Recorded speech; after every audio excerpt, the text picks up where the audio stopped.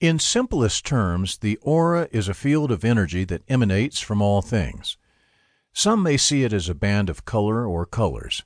Others might describe the appearance of an aura as waves of light or motion, and still others indicate that they can feel certain things just by being close to another person's energy.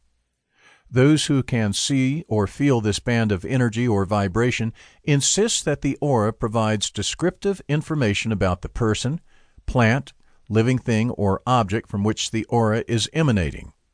Although the existence of this kind of energy might sound unusual to some people, what may be even more surprising is the fact that everyone can be taught to see or experience an aura.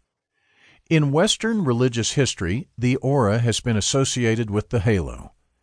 In mysticism, the aura is connected to the astral or non-physical body.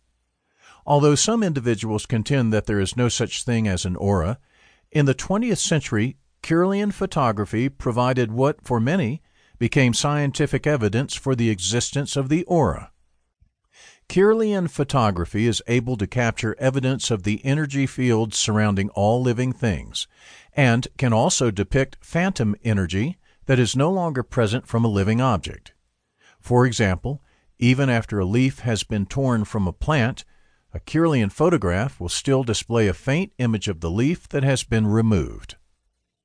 Those who can see the human aura contend that it is the sum total of the individual, physically, mentally, emotionally, and spiritually. It can provide details about a person's health, life experiences, relationships, attitudes, strengths, weaknesses, moods, problems, thoughts, ideas, and even past lives. In the same way a fingerprint is unique to the individual, the aura is unique as well. Ultimately, the aura is the vibrational manifestation of everything that exists about a person. Countless people have actually had experiences with the human aura without really knowing it at the time or realizing what they have encountered. Have you ever come in contact with another person and instantly had the feeling of wanting to take a step back, as though something was repelling you? Conversely, have you ever met someone for the very first time and had the feeling of being instantly drawn to that individual? Both of these experiences note how it can feel to be in proximity to another person's energy field or vibration.